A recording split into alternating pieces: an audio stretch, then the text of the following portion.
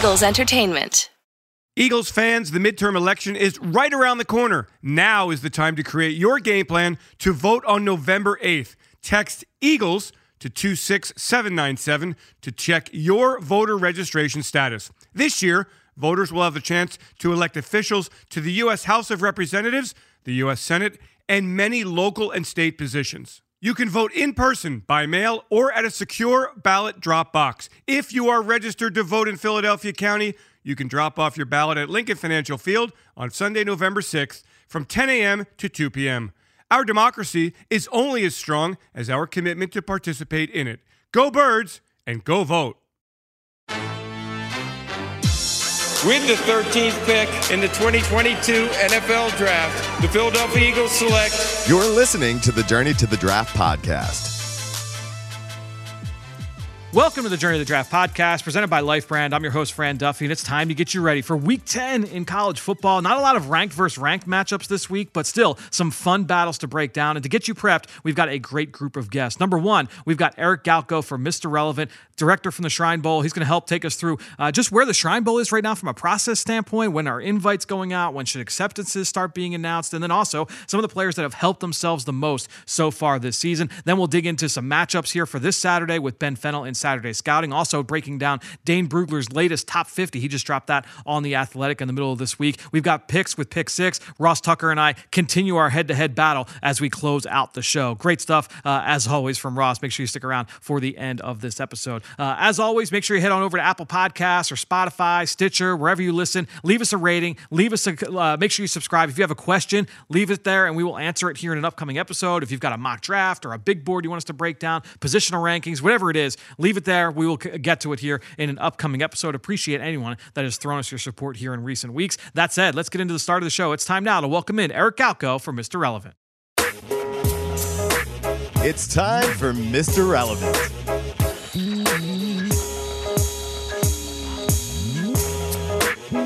All right, well, pleased to be joined this week by Mr. Relevant, and that is Eric Galko, a guy who's been on the show a number of times before. You can follow his work on Twitter at Eric Galko, obviously the director of the Shrine Bowl. Eric, thanks so much for joining us here once again on the Journey to the Draft podcast, man. Good to talk with you.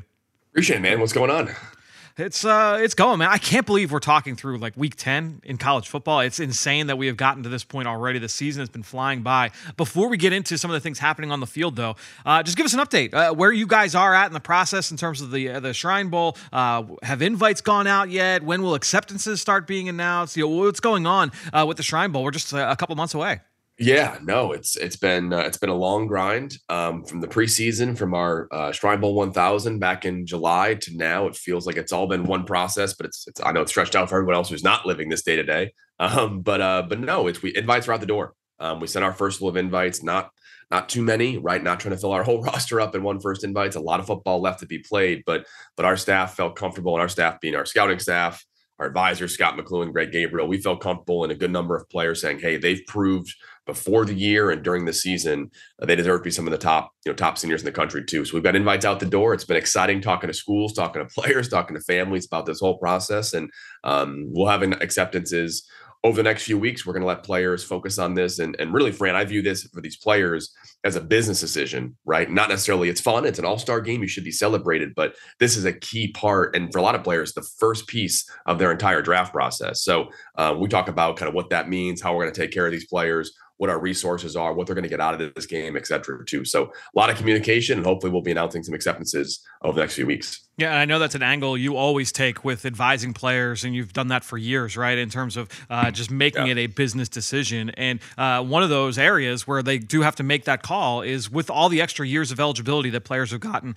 due to the pandemic. And so there were every year you've got seniors that can decide, hey, do I want to go back to school and be a super senior, or do I go into the NFL draft? And obviously there are pros and cons to both sides. You're not going to fault a kid for making a decision one way or another. But one guy this year who did bet on himself and clearly looks to be winning that bet on himself is Tennessee quarterback Hendon Hooker. I want to ask you just about Hendon, his evaluation, how you viewed him going into this season, and obviously the huge jump this fall playing for that offense with the Vols.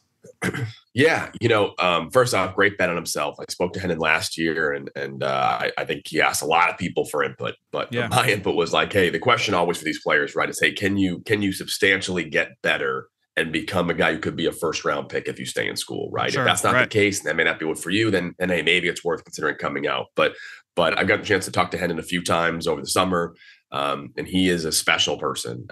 He is I dare say a one of one personality wise. And what I would say of Hendon, just briefly, is that he is going to do whatever it takes, legitimately, whether it's eating a certain food, whatever else. If you told him he had to do X, Y, Z to be a great quarterback, he will do X, Y, Z until he's that great quarterback. So I think that's kind of who he is as a person. That's why I think let him to stay in school, because he knew he can get a little bit better at Tennessee. And I think he also knew kind of how talented his team was. I think we're all learning how talented that receiver room is with Jalen Hyatt and Bru McCoy stepping up along with Cedric Tillman, even when Tillman was out. Yeah. But it's awesome to see him succeed. And I think, nip in the bud, I think the age thing is a weird argument, right? If you told me I could have a quarterback at 25 or at 21 who can start for me tomorrow in the NFL, I take it. I don't care how old he is. And I think that's going to be just fine. I think leaving his offense will be a question he'll absolutely answer during the All-Star game process and the combine process. And I think betting on himself is one way. I think he's gotten better. And I think as efficient as he was last year, to be this efficient 2 years in a row is pretty historic. We look at Joe Burrow and his LSU final season, and that was obviously one of the best seasons of all time in college football. I think Hendon's going to get close to that, but he did this last year too, right? 3 interceptions last year, 70% completion percentage. He is a really hyper efficient, still athletic, still strong on quarterback, right? He's not some smaller, scrambling guy. He can win from the pocket. He can win out to the pocket, really efficient, really accurate. I think he is built to be an NFL quarterback. And for us, he's certainly, risen in terms of where we view him in the NFL, but we came in with kind of a guy who could be an NFL starter coming into the season after last year, and he still remains that guy. But he's shown he could take, I think, an NFL franchise to another level now as a quarterback, which what he showed this year. Yeah, and obviously the All-Star game process, like you mentioned, will be big for him. A chance to go to the Shrine Bowl. You get coached by an NFL coaching staff and kind of prove hey, I can make that adjustment to an NFL scheme. I think that will be big for a guy like Hendon. Now, who are some other seniors that you feel have risen, have helped themselves with the way that they've played so far this fall? It's a lot of guys. I think it's been the super senior piece is difficult because I think some guys get knocked for being older, but I think a lot of guys have really emerged this year. I think Clayton Tune and Tank Dell, quarterback receiver combo, who we liked in the preseason, got a chance to meet them in the summer. I think they, especially this past week in South Florida, they've been really productive and they've been really impressive. Charlie Jones of Purdue, right, goes from being an Iowa punt returner, slot receiver, to being the feature receiver with another good quarterback combo. He and Aiden O'Connell. Thought he's played very well. Dalton Kincaid at Utah at tight end. He's emerged with Cam Rising, his quarterback. A lot of good quarterback tight end pairings there for sure too. So those are some guys on offense that really jump out to us that's saying, hey, we want to see how they take that next step and could they be top players? And guys like Tank Dell and Charlie Jones and Dalton Kincaid, we're probably coming into this year, maybe guys who want to see how they played or what kind of talent level do they have too. And all those guys look like guys that can start in the NFL tomorrow. And really, that's what makes the new transfer rule so fun with a guy like Charlie Jones, because Jones, going, as you mentioned, his previous role at Iowa, it would have been all right, he's probably at a lower level All-Star game, and you don't know what he's going to be, and then he would have to show up at that All-Star game or show up at the Combine or at his pro day to really get on the radar. But now the portal allows him to make that move and instantly prove I could be a productive pass catcher. Yeah, and I think it's really important that the transfers can be scary sometimes, as evaluated, because you're like, how's this guy going to fit in this new scheme, this new situation? But really, the guys that work out best, no surprise, are going to be good scheme fits, right? Charlie Jones knows Aiden O'Connell from their days growing up, right? So that connection was forged right away, and I think that's what's really important for transfers when kids look at this stuff is, hey, if I go to this school, why is this school better than the last school I was at? Right. And I think the guys that have success in the transfer portal are ones that kind of have thought that through and really walk into a great situation. All right, well, let's keep talking through some players that can continue helping themselves. And that's a guy that maybe you're expecting some big things from down the stretch. Perhaps it was due to a slow start, injury, some other kind of factor there that kept them from being productive early in the season, but you think have the ability to finish strong here these last couple months.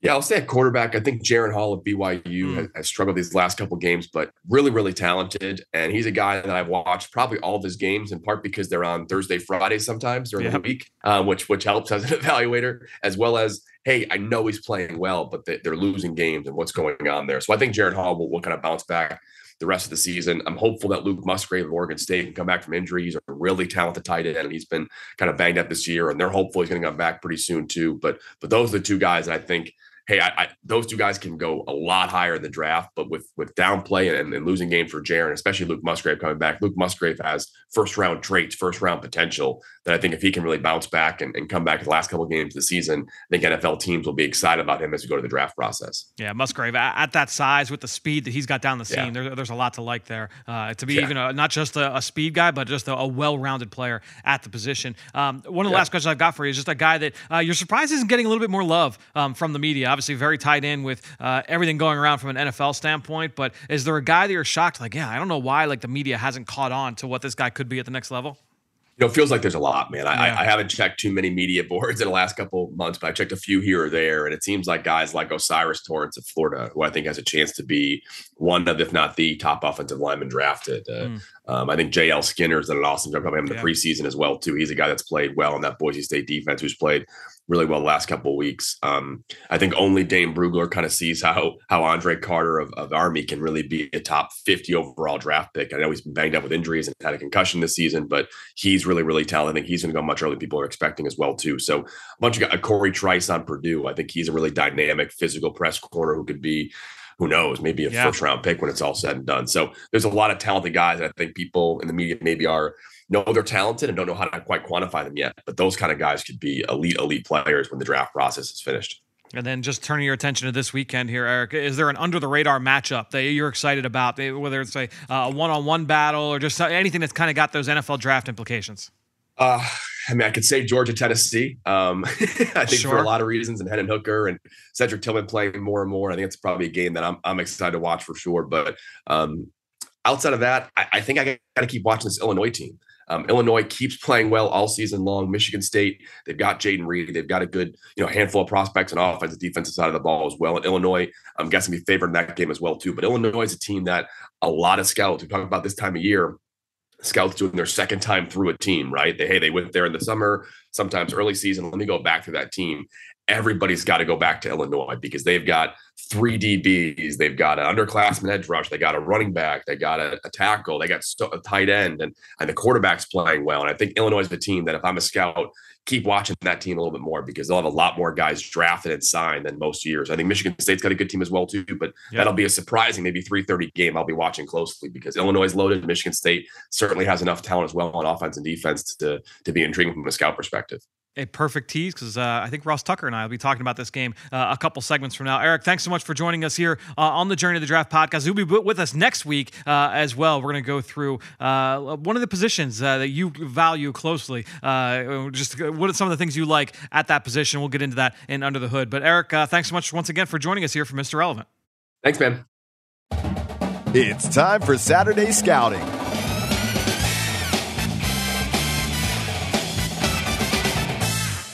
All right, let's fully now turn our attention to this weekend in college football. Good look inside some of the matchups there with Eric Galko. As we welcome in, though, Ben Fennell to talk through what we're going to see here on Saturday in college football. A bunch of really interesting matchups here, Ben. I'll let you kick things off, though, for our matchups to watch here for Saturday.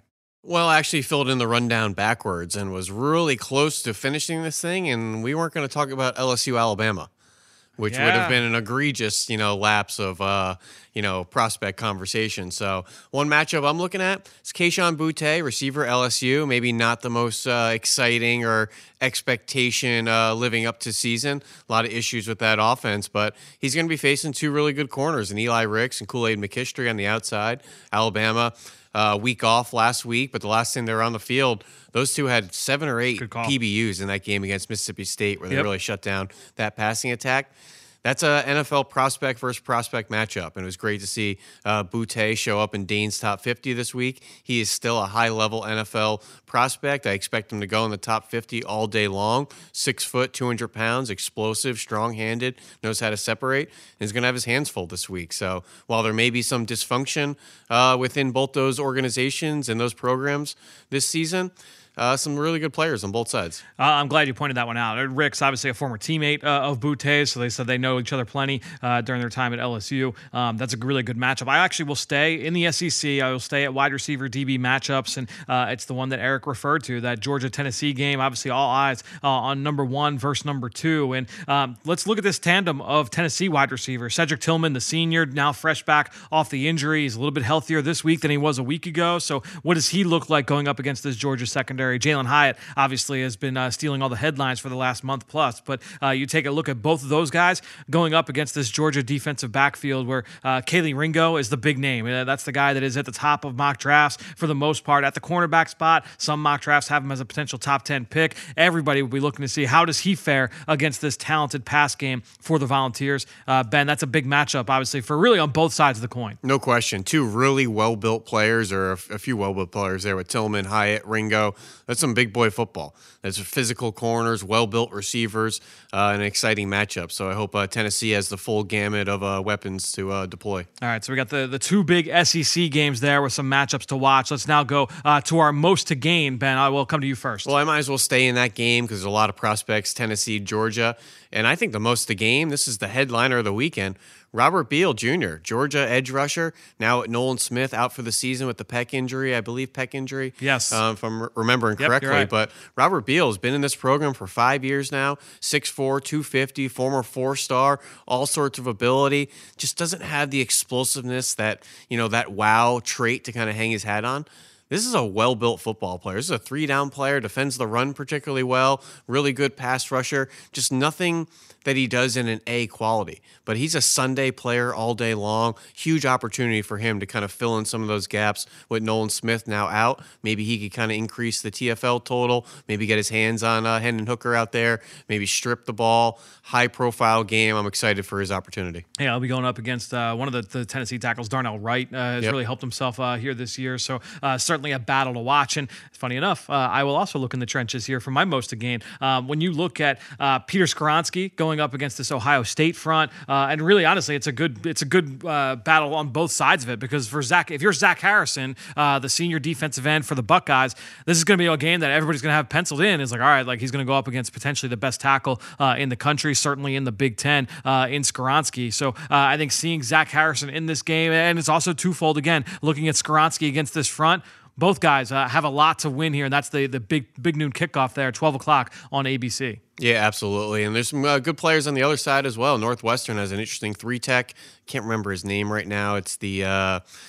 Oh, right. Yeah. Hold on. I got the name for you. I was just doing him yesterday. 6'2", 290. Played off the edge last year, more at 3-tech this year. Really productive interior player, which the Big Ten quietly has a bunch of 3-techs I really like, whether it's Branson Dean at Purdue, the Newton kid at Illinois, and the Northwestern kid. He has a kind of a tricky name, so I'm stalling here for you to do the pronunciation. Adetomiwa Adebawore. Bingo, yeah. But really interesting player, so may see a little bit of him against Paris Johnson, more likely against the interior guys. But Northwestern, maybe not the highest level of defensive prospects, but they have a one or two every now and then, and he's a good player. Adebawore, 6'2", 275. He definitely has like that hybrid body, and some of the reported test numbers on him for an edge rusher would be freaky, but for a 3 technique, like through the moon. No question. Really, really interesting. Been playing a little bit more inside this year, and he looks the part. Yeah, no question. That's a good call out from your end. Let's go now to our prospects after dark. Who's playing a game 8 o'clock start time or later that we want to make sure we profile here?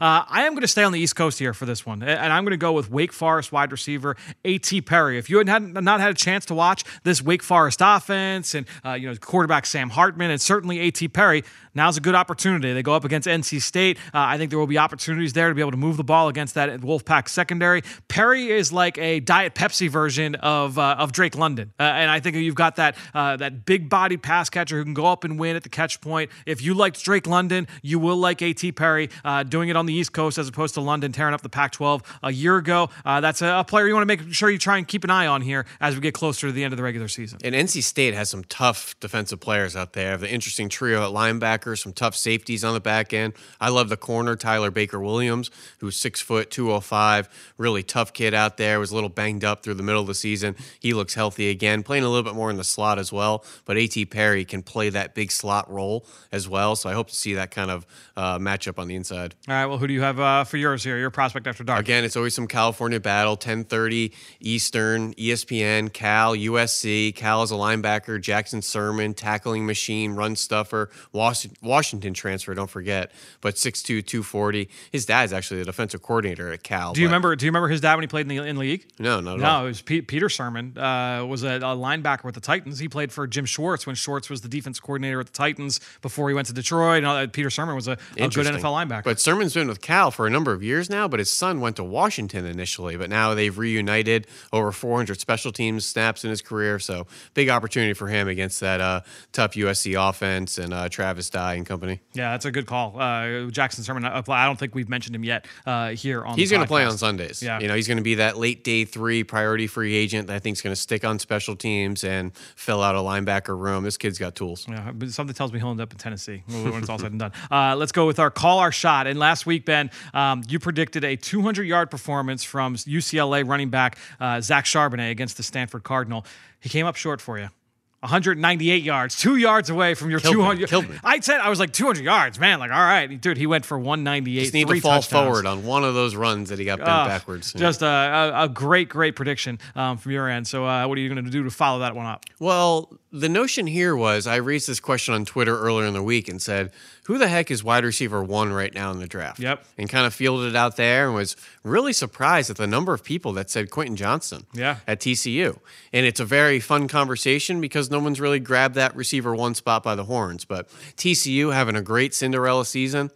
I actually think Johnson gets shut down this weekend. Oh. And Texas Tech has a really interesting corner, Rashad Williams at 6'3", 195. I feel like they always have a UCLA big, long transfer. corner, yeah. Yep, the Fields kid came out last year, and Zach McPherson the year before that. But this kid's only allowing 37.5% completions, one of the stingiest corners in the country out there. He's long, he's broad, he's tough. I think Johnson's going to have his hands full. I think Texas Tech gets the upset and shuts down Johnston and kind of quells his draft stock just a little bit. What's the ceiling on yardage for Johnson in this game going up against that secondary? Let's say he'll go 3 for 40 yards, no touchdowns, and a frustrating day for the TCU offense. Wow. All right. Which he has gone quiet over the last month or so. He's, been more of like the 5 for 75 and a touchdown. Okay. Productive, but not wowing. I just think Texas Tech sneaks up on him this week. All right. So I was in the Big 12, dabbling into the wide receiver pool a week ago. Xavier Hutchinson, the Iowa State receiver, I predicted 125 yards against the Sooner secondary.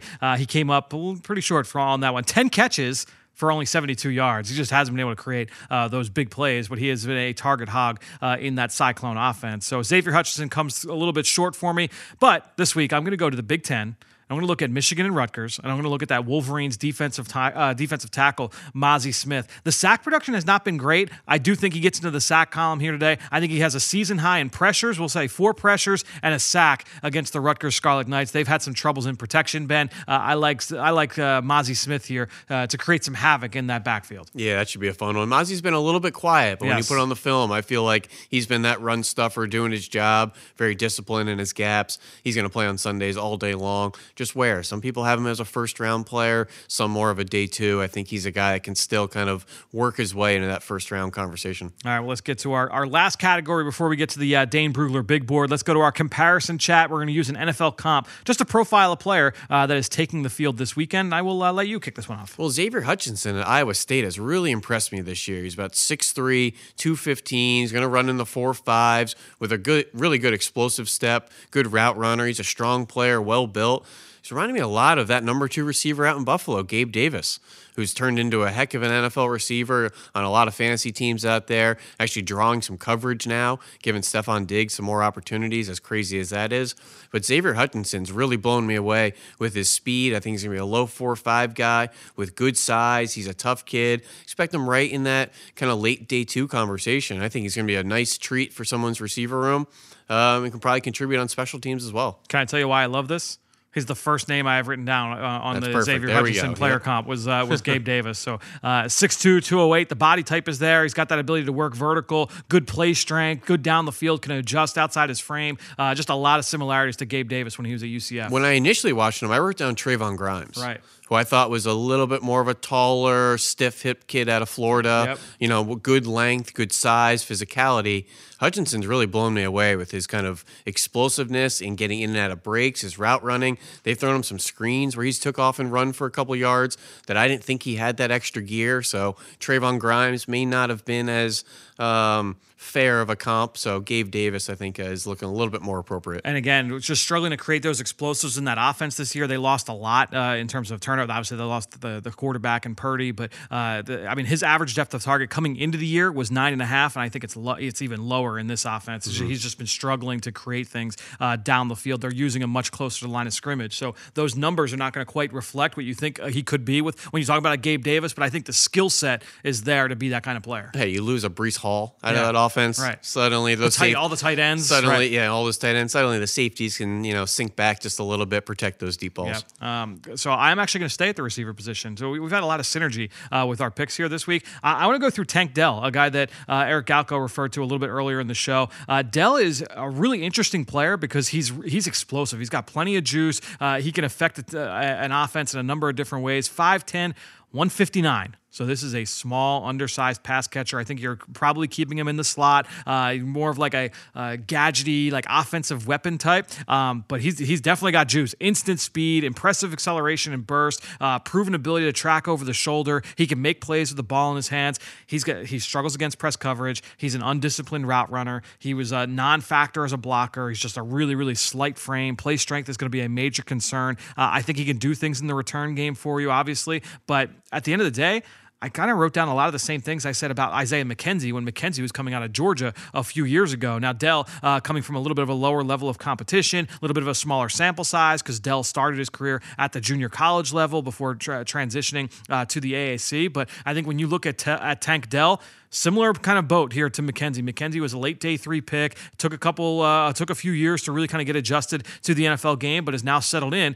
ironically enough, behind Gabe Davis in that pecking order for the Buffalo Bills. And so I kind of see a lot of similarities there between those two players. Yeah, I wrote down Calvin Austin, who came out last year out of Memphis, track star, surprisingly competitive and strong despite his size. Then I wrote down Tutu Atwell, who came out of Louisville 2 years ago. I think is a little bit more appropriate. I don't think he's going to have the elite track speed if he's sub that 160, Calvin Austin had. Right. But more of that same type of over-the-top small guy. Yep, that's a good call.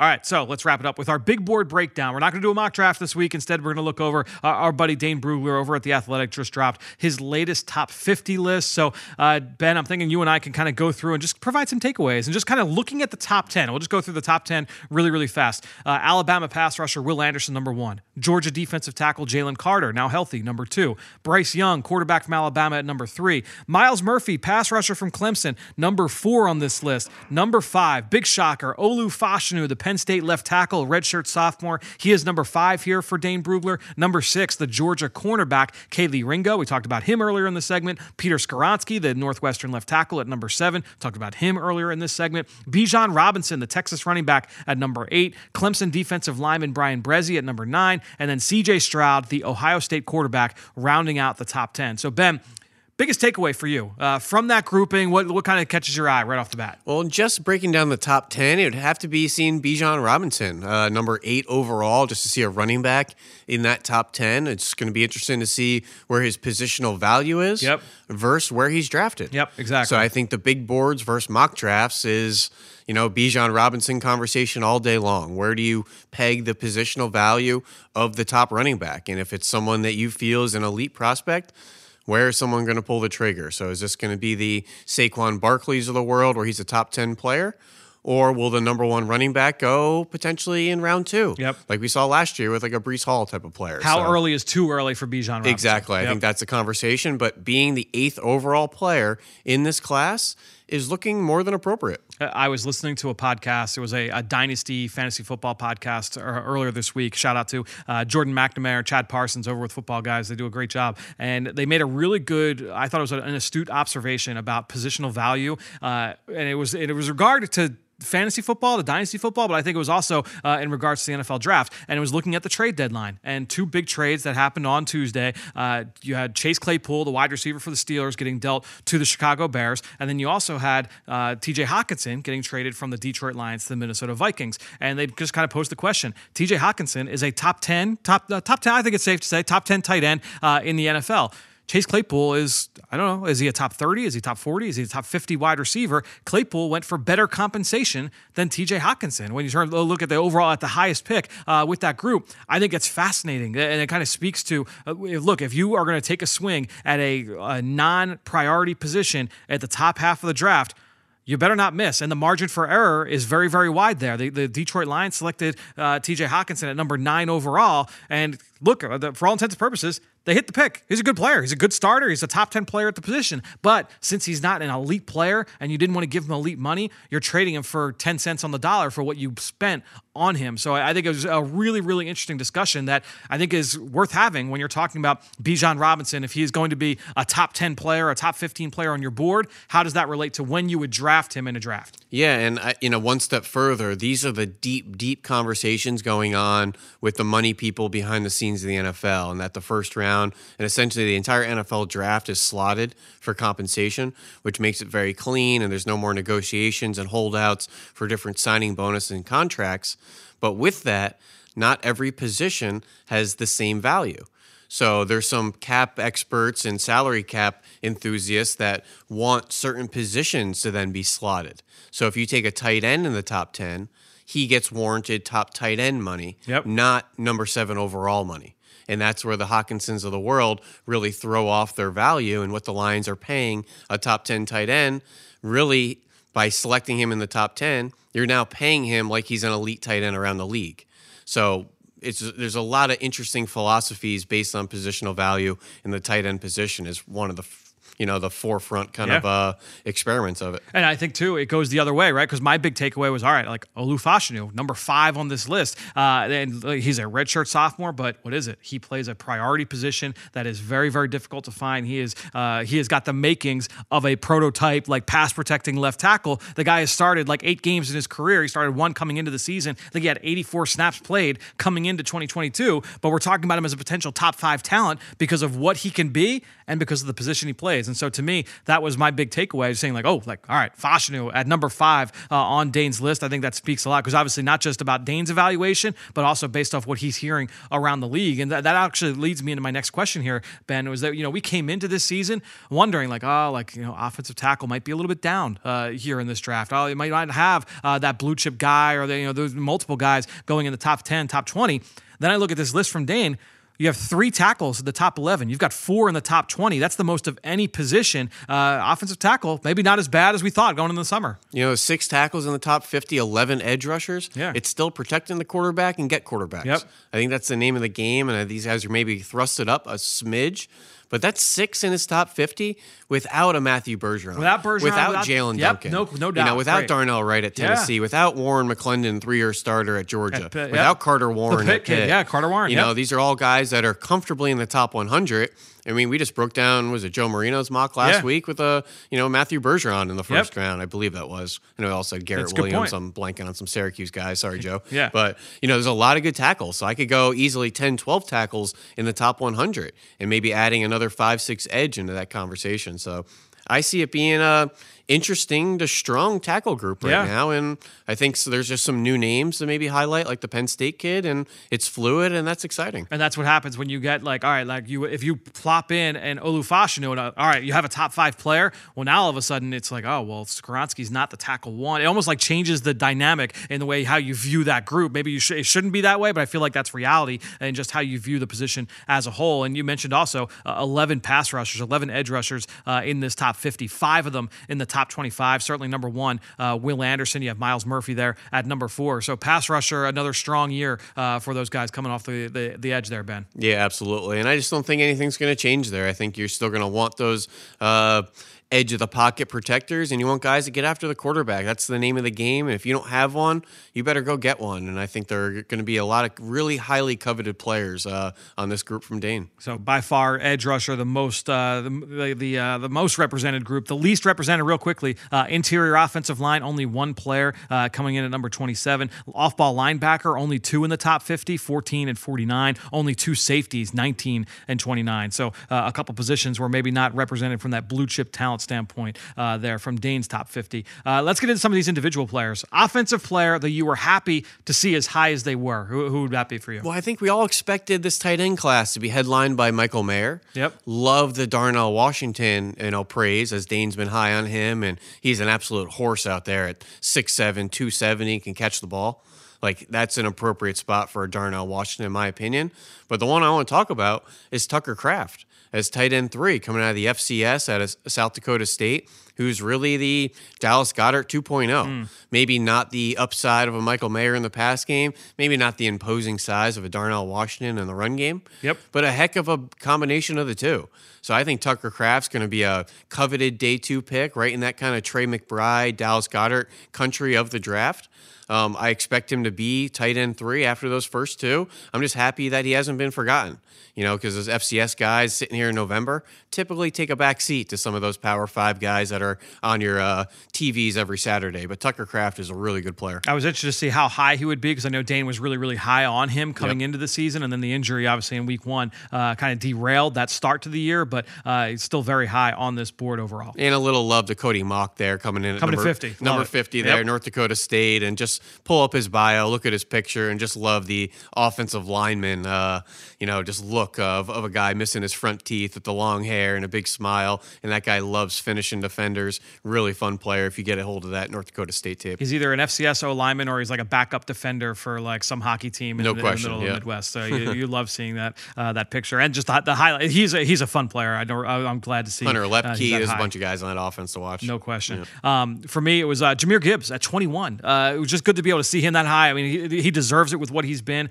over the last few weeks for Alabama. A lot of eyes on him transferring in from Georgia Tech. That dynamic playmaking ability has really transferred over from the ACC to the SEC. He's been one of the best players in that conference. He's been the workhorse of that offense. I think when you look at Jahmyr Gibbs, he's going to go pretty high in this draft. I don't know if he's going to go Bijan high. He might go higher at the end of the day, but Jahmyr, he's a fun player. And to quickly round out the running back conversation, Devitt Ashane, track star from Texas A&M on there. And then Zach Evans, who Dane seems to like a lot. I don't think has really lived up to the hype the past few weeks. Had a really strong start to the season. We'll be interested to see kind of where he falls in his stock in the running back ranking. But there should be some other guys kind of knocking on the door there. Maybe Tank Bigsby or a Deuce Vaughn, or even a Sean Tucker, Zach Charbonnet. Yeah, your boy. Yep. All kind of top 100 players, in my opinion. All right, let's go defense. Who's the guy you were happy to see as high as they were? Defense.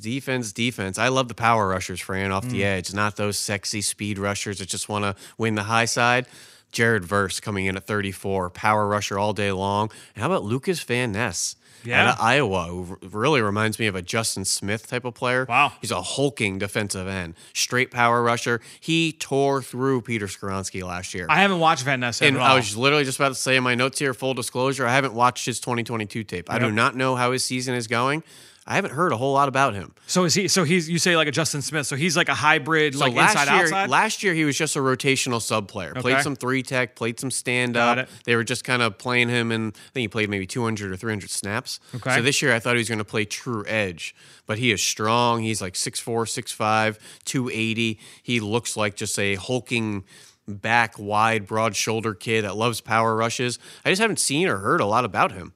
I don't catch him on my screen on Saturdays a whole lot. I haven't seen him on my timeline. Haven't watched the tape yet.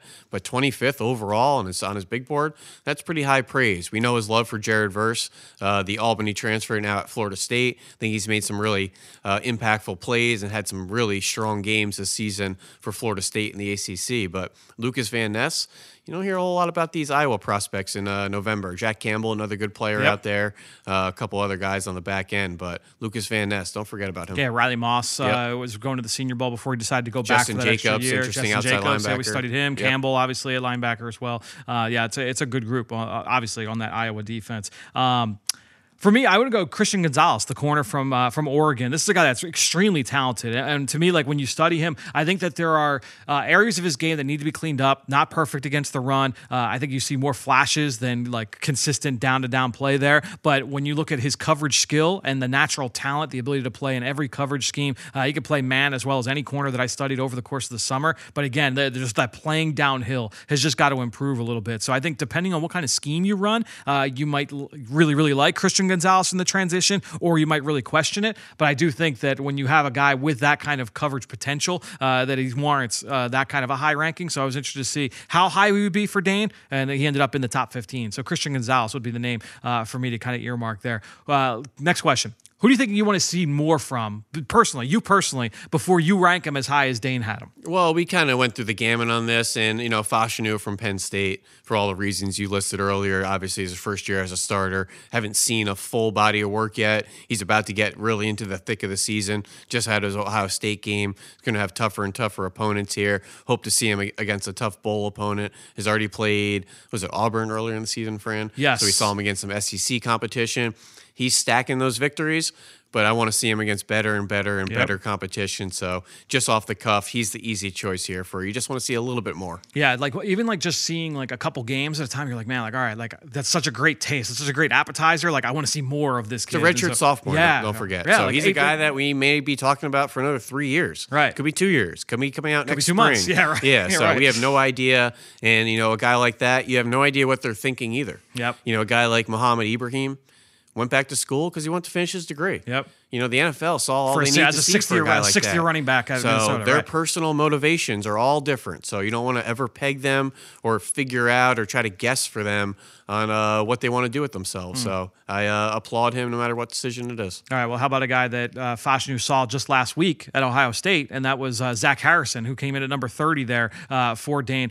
Harrison is the opposite. We've seen plenty of Zach Harrisons collectively, right? He's been a 3.5-year starter for the Buckeyes. We were just talking about him this week, Dane and I, and saying the snap counts have gone down for Harrison a little bit, but the efficiency and the productivity has gone up, and maybe that's what he needs, right? Is that play a little bit fewer snaps, but then let that turn into more production. But I think when you look at Harrison, I get it because of the height, weight, speed profile. There's not a lot of guys that are that big that move that well. To me, from what I've seen, especially from early in his career, and that's what I did the first time I watched him was as a sophomore going into his junior year, and definitely did not see a guy that was ready for the NFL, and he wasn't. He went back. That's why he's still in school. But to me, just seeing a little bit more from him, I think would be big. So Zach Harrison, Ohio State would be my pick. There's a weird conversation buzz with the whole Ohio State defense, in my opinion. Right. I think C.J. Stroud has played so well. We rotate between this Smith and Jigba and Marvin Harrison in the returner conversation. Travion Henderson, Paris Johnson's really interesting. Other conversations and storylines on the offensive line. New tight ends in that room. Who's talking about the defense? Yep. Tommy Eichenberg's played the most snaps for them. He might be one of the best linebackers in the country. Sure. Barely mentioned. Ronnie Hickman's a new kind of safety hybrid nickel there. We're not talking about him a whole lot. Zach Harrison's of the world. There's a lot of new players and new names on that defensive line. Teron Vincent's a big defensive tackle. I just feel like the defense in general has taken a little bit of a backseat to the buzz, the storylines, the narratives of the offensive side. Certainly warranted. But this is Ohio State, guys. They have NFL prospects up and down that defense. Watch the tape and you'll see it. Yeah, it's always littered with prospects. It's a matter of just kind of figuring out who's who for this year, especially because they're always playing some young players. We got to talk about Steel Chambers. Yep. This is one of the best linebackers in the country. No, it's a good point. Let's go to now a player you thought would be a little bit higher. Because for me, I'll tell you what, I always look, where is Antonio Johnson, the Texas A&M safety, whether it's a mock draft or a big board. 29 here for Dane. And look, we get into the prospect, into the position priority standpoint, and we get into that discussion. I do think Antonio Johnson, at the end of the day, he's got that like Derwin James kind of skill set, and that he can impact the game in so many different ways. I'll be interested to see where he ends up. But 29 here on this list, I thought that was a little lower than I thought he would be. Seeing all those edge rushers, someone was going to get kind of slighted, in my opinion. To see Isaiah Foskey, Fran, fall all the way down there to 47. Yep. I just thought he was kind of more of the first round, top 30 conversation lock. He's a good player, good run defender, versatile. Though he's had a pretty strong senior campaign here. Seen in a lot of mock drafts. barely cracking that top 50 there. So it's a deep edge rushing group. I think it's Boggle time where you can shake them up and they can come in all sorts of rankings and different stackings. I think Foskey could go anywhere from being edge 2, edge 3 to edge 10, 10, 11, kind of thing. So I think that's what we're seeing here with Dane's big board. Yeah, and that's one of the things you always talk about when you're looking at these kind of exercises is, how does it compare to other top 50s or other big boards or other mock drafts that you've seen recently, just to kind of get a temperature check on these players. When you look at this, is there a guy where you saw on the list and you're like, man, like, I need to watch more of this kid. I just I have not done enough. Like for me, like Lucas Van Ness would be one that comes out to me like, all right, I have to make sure I watch this kid fast. Broderick Jones for me, the Georgia tackle. I'd like to get a little bit more eyes on Broderick Jones, get through some more of his tape. Broderick Jones, the Georgia tackle, he came in at number 20 here for Dane. Another kid, I believe he was a redshirt sophomore as well. So First-year starter. Yep. Yes, exactly. It did play a little bit of starts last year, but more of a 1.5-year starter. But mine would be Osiris Torrance. Yeah. The right guard for Florida Gators, transferred over from Louisiana, if I'm not mistaken. Nice, powerful interior guy. I didn't think he really had the good foot quickness or the redirect or, the versatility to play in his own scheme or play out in space. So I was a little bit underwhelmed with his Louisiana tape. Haven't caught up fully on his 2022 season in the SEC. I've heard he's played well, but a guy that I didn't expect to see in the top 50 conversation. A little bit of a down interior class, so could be getting bumped up there, but another guy I'm excited to dive into his tape and be proven wrong. Yeah, I think when you when you start getting into the Osiris Torrance, it's almost like, all right, like you kind of know what you're getting. This guy has been a 4-year starter. I mean, he was such a good player at Louisiana, and he's carried that over to Florida Gators. If you're going to be a power player and not a fleet of foot guy, not a zone scheme guy, not a guy that gets out to the perimeter, I need you to be like the Roger Saffolds of the world. Yep. I need you to be like a Quentin Spain. I just think he's going to be a little bit sloppy with his weight, his body movements. I don't think he's going to be an exceptional tester. He is strong. He is tough to get around. He's going to move you, but I just think it's a little limited to be a top 50 player. That's a good point. All right, one thing I know you love doing, mock drafts, big boards, who's not there? Yeah, and kind of take a note, like who's a guy that this person does not view as being worthy of this top 50. For me, it was Gervon Dexter, the Florida defensive tackle. He's a guy that we talked about, just like the upside being so high. I compared him to Muhammad Wilkerson, a player that I was with at Temple University. I think that Dexter, I know the play has not been as consistent. I'm excited to kind of dig into that because I have not watched much of the Gator defense with him this year, but I know studying him over the summer, I saw a really, really high upside player. So him not in the top 50 caught my eye. Is there a guy that stands out for you that way? Well, I just thought it was crazy to see a top 50 with no Alabama offensive linemen, no Alabama corners, no Alabama receivers. Yeah, just right. a little bit of lacking some areas you come to your expect. Obviously, you see the Bryce Youngs up there, Jahmyr Gibbs, some exciting players. Yep. Like Toyo will be right on the outside of that. Some other nice players. Brian Branch is in there. Of course. But the cornerback position in particular is interesting. He has 6 corners in his top 50. But I think Garrett Williams must be 51. Devin Williams has to be 53. Tyreek Stevenson, who is Dane's number 1 senior corner coming into the season, he's got to be number 60 on that list. So I think even though Dane put out a top 50, there might be a couple corners right on the cusp of that, right. Ready to kind of break into there. So when it's all said and done, we might have 8, 9, 10 corners in the top 50. This is an interesting cornerback class. I think 6 corners in the top 50 of Dane's is appropriate. Yep. And there might be even more. I need 3 in the top 15. I need to do more work on Emmanuel Forbes and some other guys on the back end there. I like that he worked in Clark Phillips, a little undersized for my liking, but guys like Devin Witherspoon, Garrett Williams. Yep. I mean, Eli Ricks, we've seen mocked in top 10s here and there. In all reality, Kool-Aid McKistry might be a better player. Don't believe he's eligible, but I think we'll see some Alabama players work themselves into that conversation when it's all said and done. DeMarco Hillums, kind of a safety nickel hybrid as well, really good player. Be stunned if he was outside of people's top 100. So a lot of good players on the Alabama side, but in particular, the cornerback group is deep and all over the place right now. And we talked about that in the summer. That was one of our big takeaways after going conference by conference was cornerback wide open in terms of who's the top guy, who's the blue chip guy, but there were a lot of options since that got you excited about the group as a whole. And if it wasn't for Ringo, I would have had the same tweet at the top of the week. Who the heck is corner 1? Right. Yep. I think everyone's kind of slotting Ringo in there, but just like the receiver group, there's a lot of interesting guys that can play on Sundays. where your big board is, where they're being mocked, where you stack them, all over the place right now. Yep, no, that's a good point. So great stuff there from Dane Brugler, as always, as we've come to expect. So always fun to kind of dig into those top 50s. I'm sure we'll have get some thoughts there from Dane. Maybe I'll ask him about the process here when we get him next week here on the Journey to the Draft podcast. That said, let's now dig into some of our picks for this weekend. It's time to welcome in Ross Tucker for Pick 6. Now it's time for Pick 6. All right, well, back again for Pick 6, my friend Ross Tucker, who extended his lead just by 1 point, Ross, but a nice little, nice week for you and I split a couple of these games. Really the big thing, over under 3.5 CJ Stroud touchdowns against Penn State. That was well under, so you got a point there. You were right on the high-low. Tennessee ranked number 2 after this past weekend, that big win over Kentucky. 0 touchdowns for Will Levis in that game, and so you win the high-low there. I picked up a point on the Stetson Bennett performance against Florida, but dude, our upsets were really close again, man. I will say this. All of our upsets, it's been very rare that all of our upsets have gotten like blown out. We come very, very close. You and I have both hit on one straight up, but Toledo needed a big comeback to get a win over Eastern Michigan. So the Eagles very, very close to paying that off for you. And then Colorado lost by just a score to Arizona State. And so we've been very, very close on a lot of these upsets, but unfortunately, neither of them came through for us this week.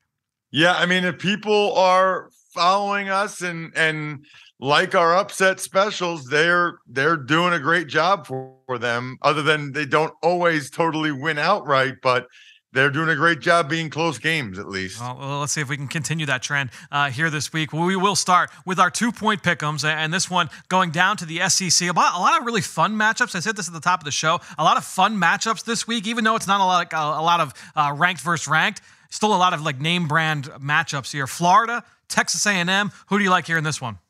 I'll go Texas A&M. I don't really feel great about it. These teams are about the same to me. Yeah. It's at Texas A&M.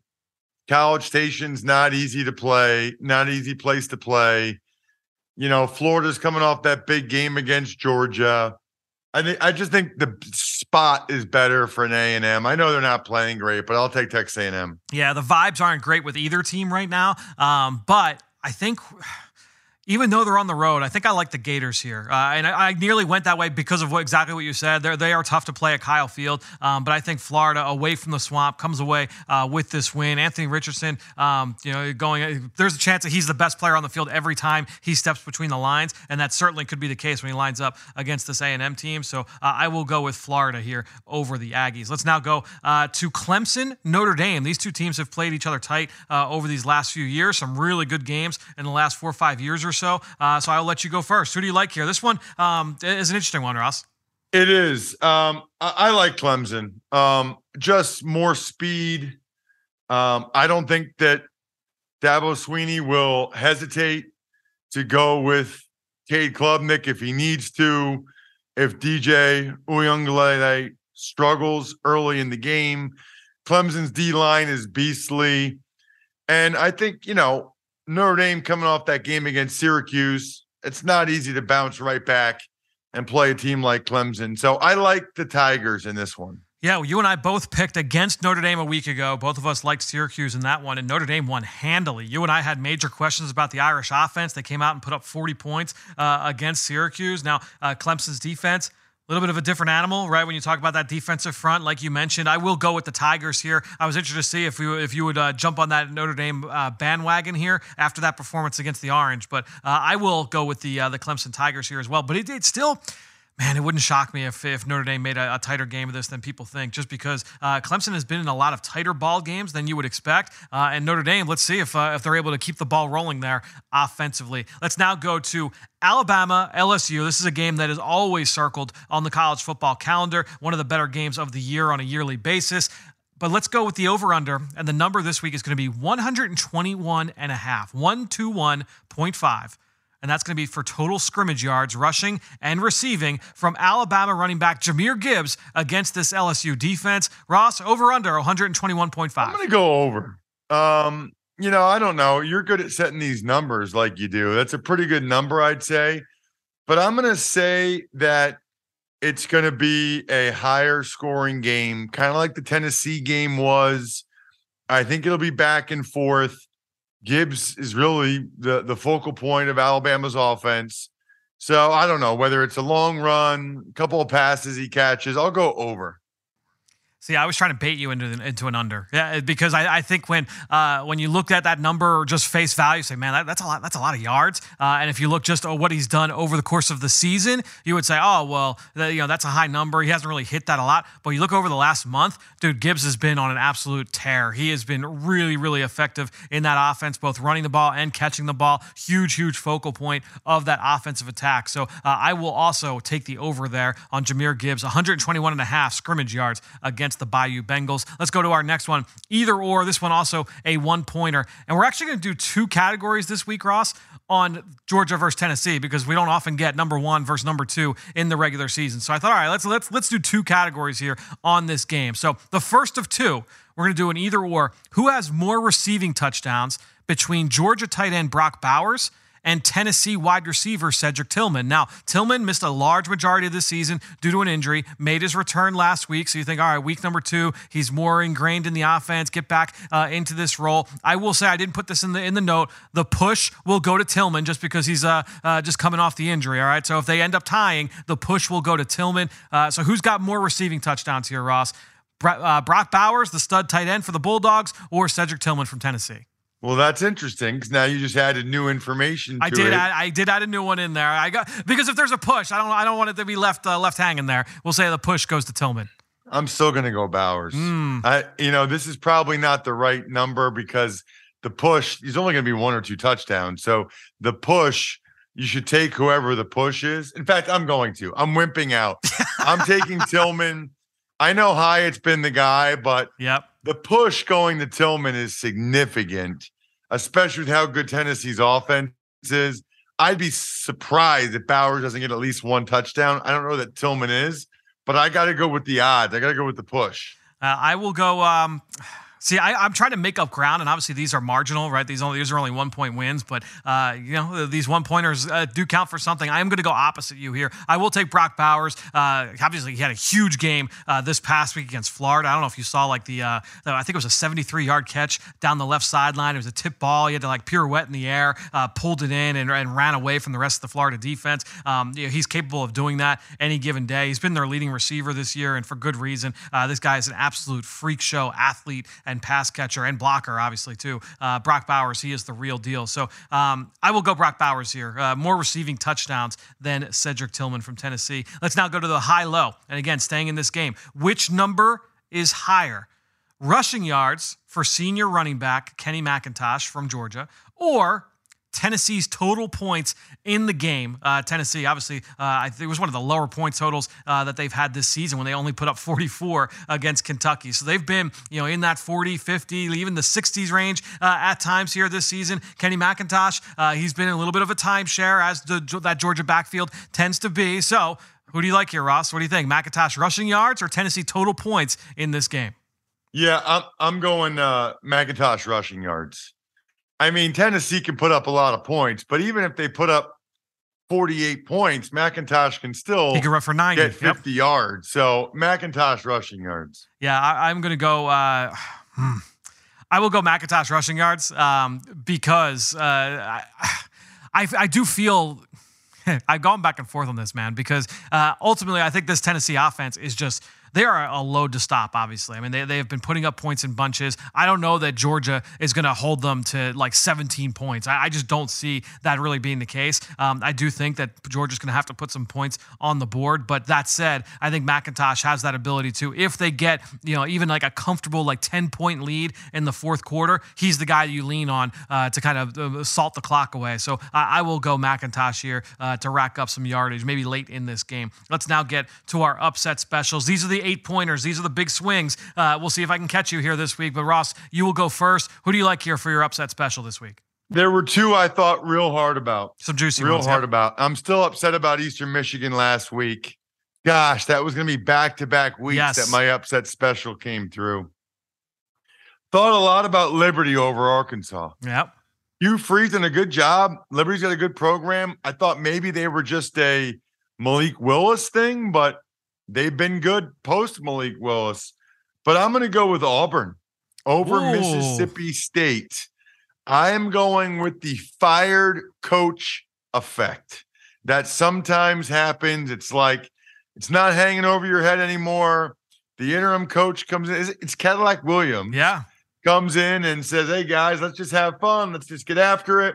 And sometimes a team comes out and plays their best football of the season because of that. So give me Auburn over Mississippi State with the Cadillac effect. All right, so I'm going to throw one extra category in here at you. Over under, we'll say the age of like Abe Simpson when you hear the news that Cadillac Williams is being named the head coach at Auburn. Literally, I was like, how old am I right now that this is what's happening in my life right now? But we'll see what Cadillac can do in the second half of the season. For me, I felt the same way. There were some juicy ones here, man. And there were some where I'm like, I'm going the opposite way. I'm surprised that some of these are as close as they are. I'm going to go a little bit further down our list, though.